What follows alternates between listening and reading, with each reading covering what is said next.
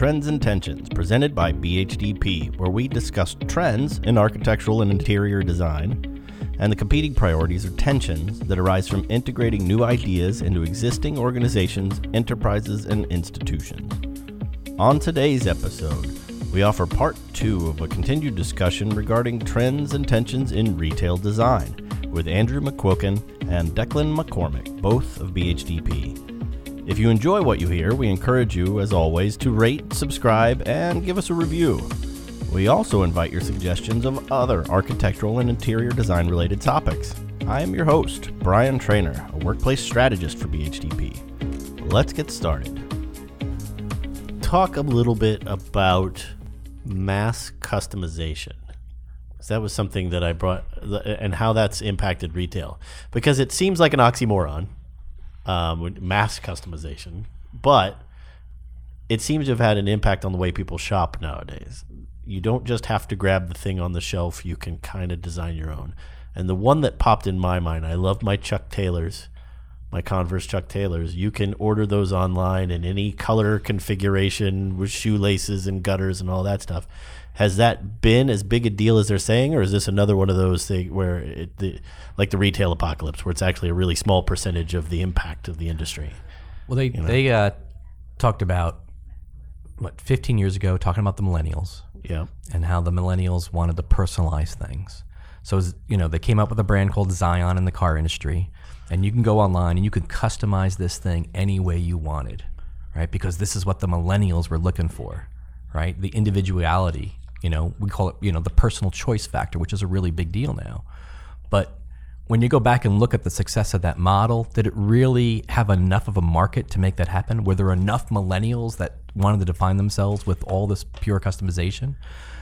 So even now when you talk about the shoe brands and be able to go online and do that, there's a whole other level of experience that people are forgetting. They want a personal connection. Their whole lives now are digital, and they're losing meaning and what it means to be a citizen and a part of a community. So they're hungry for the personal connection. So yeah, I can go online and buy it, but wouldn't it be great, at minimum, just to be able to go pick it up in the store and meet the other people who are just like me?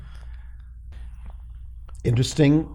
The personalization comment again, Andrew. I like that because when we talked about the experience in the store, Brian was asking, what's the trend, what's changing there? And I think, to your point, it's shoppers, especially millennials, they want to feel that this is a store that's almost catered for them, designed for them. Now, we all know that isn't the case entirely, but we do know the DNA of the millennial, and we think that we can find a common theme that works for a lot of them. But if you just consider all the buzzwords today in retail design: experiential, immersive, intuitive, blah blah blah, it goes on. Now, that's all well and good, but you can create an environment that carries that it scores on all those 3 points, and you get A pluses for all of those. But that's just an environment. The environment has got to be the right environment for the particular shopper and the brand shoppers. So what we're doing is that we're again, I mentioned going back upstream earlier, we're doing that so we can really understand who their shoppers, who our client shoppers are, and what makes them different. And then we look at how we can create an environment that's adaptive, but it feels personalized, because we're understanding the shopper and what they do in the environment, and then we're catering for that. And we're not trying to just get these experiential, amazing Taj Mahals that we're looking to win, awards for. So let me talk about my daughter, right? In college. So we'll go to a restaurant. Let's say we go to Cheesecake Factory. I hand my daughter the menu. Analysis paralysis. She knows what she likes and doesn't like. She's very opinionated about who she is as an individual. But when you put all the customization options in front of her, she doesn't know what to do. She doesn't want to make a mistake. She'll know it when she sees it. So I think there's a huge value still in bringing a point of view as a retailer that says, here are the top 5 options that customers like, but here's the 2 options we recommend that we think are on trend or the next available trend. So you'll be you'll be with it. You'll be right up to date on where you need to be from a fashion standpoint, and it can still represent who you are as an individual. So don't let the data and the choices dictate and the consumer drive what the choices are. There's a huge value for a retailer who knows the business to be able to put a point of view out in front of them.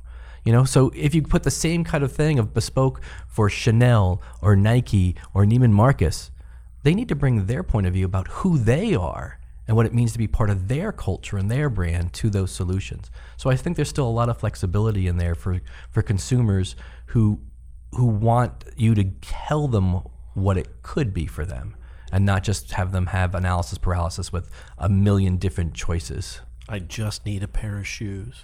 Please just need a pair of shoes, yes. Please don't make this too complicated. I can understand that. But, here's our top sellers, right? Used to do the music, right? When you go in all these choices for music, here's the top things that are selling, and here's the new arrivals that we think we want to recommend to you because our buyers found some really cool albums out there. Why are we losing track of what was great retail? This is common sense stuff. That somehow, because we're relying so much on data to drive decision making now, we've lost sense of what it means to be a retailer. Interesting. So I wanted to ask, because you guys have brought up generational issues a couple of times. One of the things that I read about was it says the baby boomers are going to, when it comes to luxury brands, the baby boomer generation is going to be declining in their spending, and by 2025 they were saying millennials and Gen Z are going to increase and they'll be the majority of the market. What I want to know is, in most of these, you alluded to it a little, but not, or I think Declan did, why does Generation X, which is mine, so I have a personal stake in this, seem to get skipped over in most of these analytics? Do they just not buy things like everybody else? Like, what's wrong with me? Why am I not important to this data? Generation X is smaller. Yeah? And back in the 80s, we were chasing Generation X, my generation too as well. Yeah. And what they found out about us was really interesting. Again, when technology came along, we wanted to be the cool piece, but we weren't brand loyal at all. We had no allegiance to brands. And that's not good if you're a retailer. You're trying to create a sense of brand loyalty, not even for the brands you represent, but for you as a brand overall. So it was really interesting to say that when millennials came along, they saw the potential as being bigger than the boomers at a certain point. That's where they invested. And that's what they've been talking now for about 10, 15 years now. It's all about the millennial. Now, some are smart and they're talking about Gen Z, because they're dynamically different. But, we got the short end of the stick for Generation X because there's less of us. It's a math problem. I feel slightly better about that answer, but I'm still a little bitter. I'm just saying. So that's to that point, Brian. You're right. That generation, their spending power will reduce over the next several years. They're also, a lot of them are moving back into the urban environment. So they're leaving suburbia, heading downtown, and what's interesting is the baby boomers, I think, were initially not well understood, and people thought that they shop physical stores 100%, they would never touch digital, but turns out they're shopping as much, if not more, on their devices than millennials today. Millennials would do their research on a device and then they'll go to the physical store for that one-on-one experience. Whereas baby boomers, for some reason, we've adapted pretty well. Well, you've adapted to Prime. Amazon Prime. That's right. Yes. Right? You're the key customer for Amazon Prime. You have the buying power. Yeah. And so that's where a lot of the effort goes from Amazon to say, let's ride this generation till we all die off. Or your generation.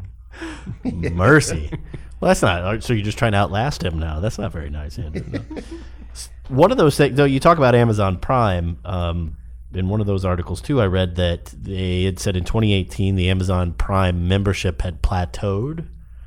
That it wasn't increasing like it had been before. But they also talked about Apple. When you talked about people going back to the old retail instinct, I think Apple was one of those examples of nobody asked for an iPod, but it happened and it blew up, right? The people didn't know what it was they wanted, and that was one of those retailers that did it. What was Henry Ford's quote? Yeah, if I'd listened to my customer, I would have designed a faster horse. Exactly. Yeah.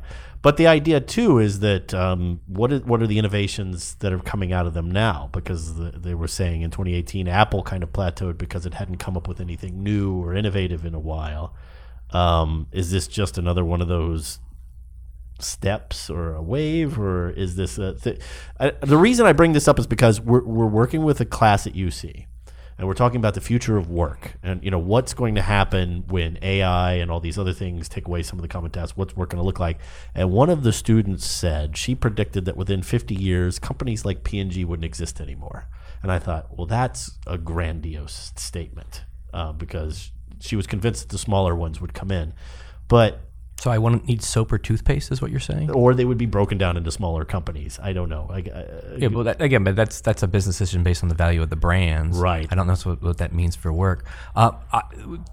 Something that's out there. Think about this younger generation. What do they spend the most time doing? If you're talking about my son, it's playing video games. Playing video games. The next big trend we believe that's going to come in for retail has a lot to do with gamification.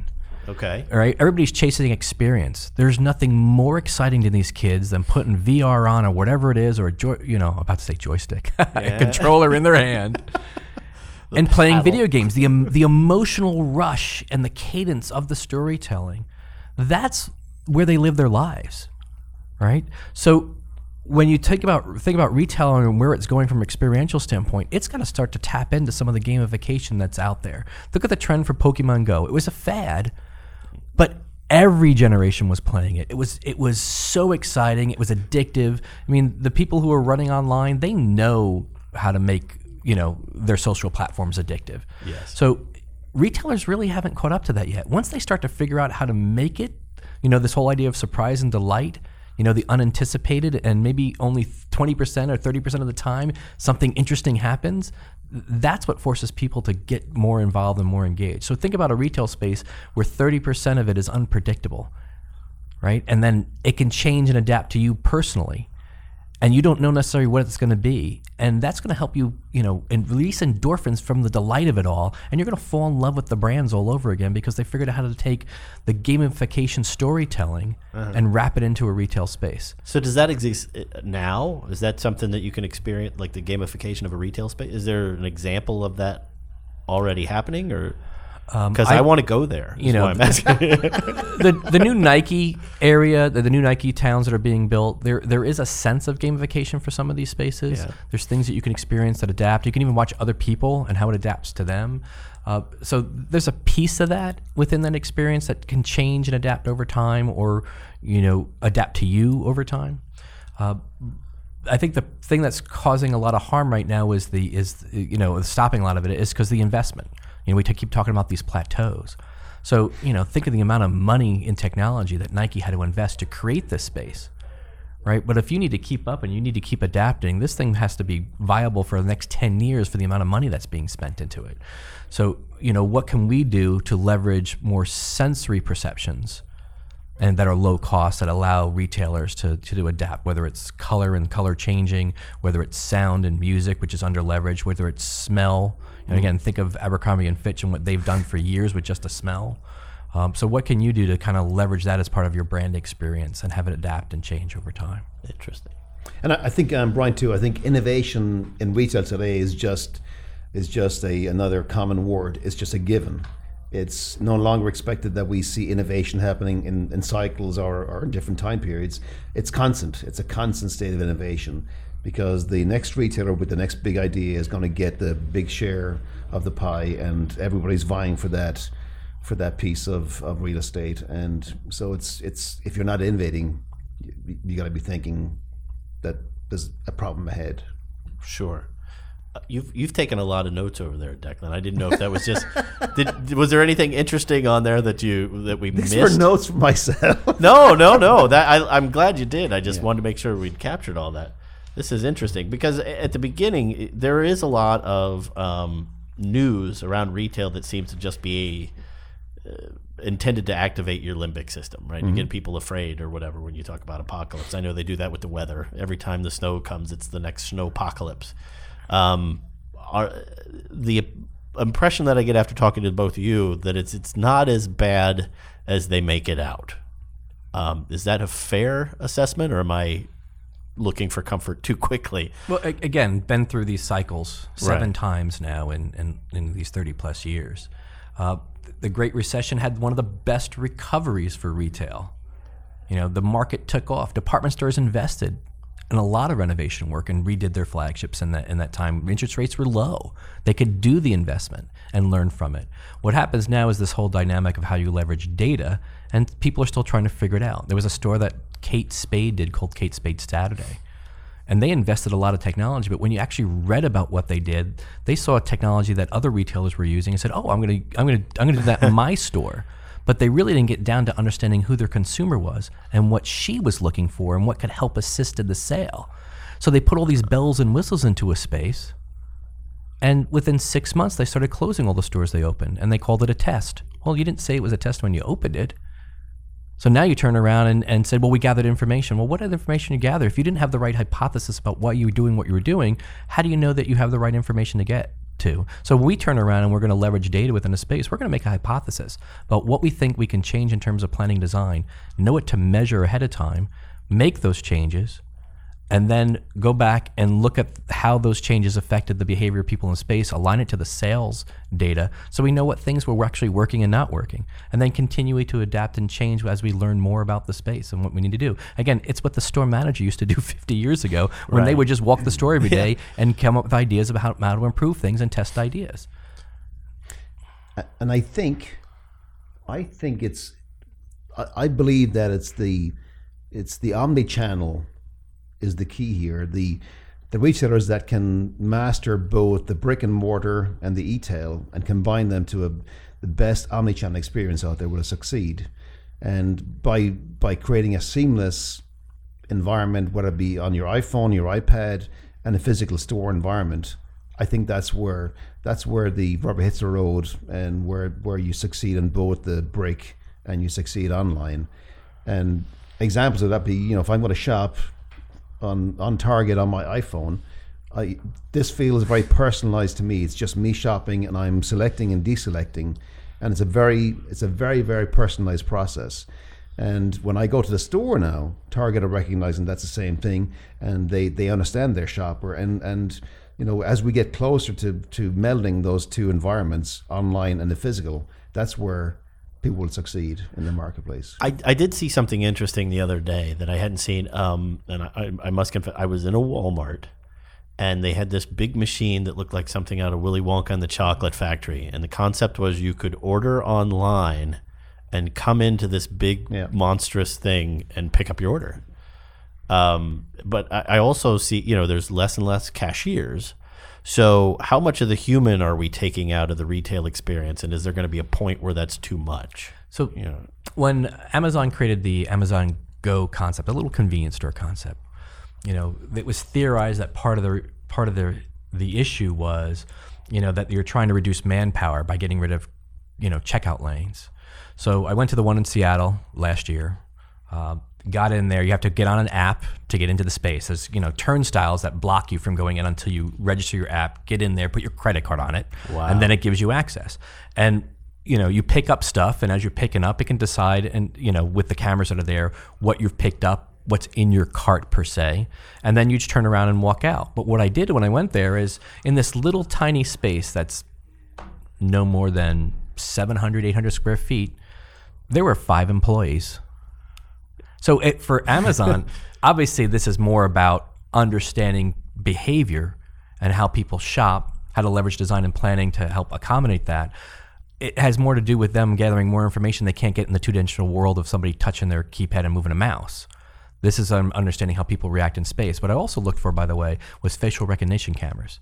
I couldn't find a single camera looking at the facial expressions of the individuals in the space. So they're just gathering data, movement, what people pick up, what they put down. If bricks and mortar wasn't viable for the future, why are these online retailers opening up bricks and mortar locations? There's a whole nother level dimension. So I think the true retailers who adapt to online are better situated to understand what it means to be a retailer and how to connect with your consumer than online retailers, jumping into bricks and mortar, but having to do this, learning curve that some of these companies have 50 years worth of learnings. And so they're much better at understanding how to predict what merchandise they should buy in the next quarter. So those 5 people at Amazon, they're not necessarily cashiers. What are they? Are they just are they restocking? They are stocking. Yeah. Right. one person certainly looked like they were there to help you if you had any questions about how to use the store, give you some confidence around it. So like a concierge. Yeah, almost, nobody, right? that was one of their roles, but it wasn't seem like a permanent position. And so, I didn't see enough turnover to say that you need 5 people constantly stocking the store. So that was interesting as well. How long were you in there? About 15 minutes. 15 minutes. Yeah. So you didn't sit for 2 hours to see, because you think they would have shuttled you out if you remained. It's a too long. really small store, all right? I bought a diet raspberry Snapple, so I had to test the system. But again, I just spent my time just watching the people for 15 minutes and how the employees engaged with the space and how the shoppers engaged with the space. So that's the information they're tracking and trying to gather, is how people engage the products. Do you think one of the intentions of that is to sell that data to other retailers so that they can streamline their checkout experience too? Do you think Amazon may sell that to Target for their stores? Well, I'm pretty sure online they do already. You Yeah. know, if you're a second party or third party, there's data that you can get from Amazon about how people shop. There's other ones that are out there. There's one out there that Target owns that I know that some retailers actually bought into their online system. What's interesting about Amazon is the technology they use to track people. Will that ever be for sale? Ooh, I hope not. No.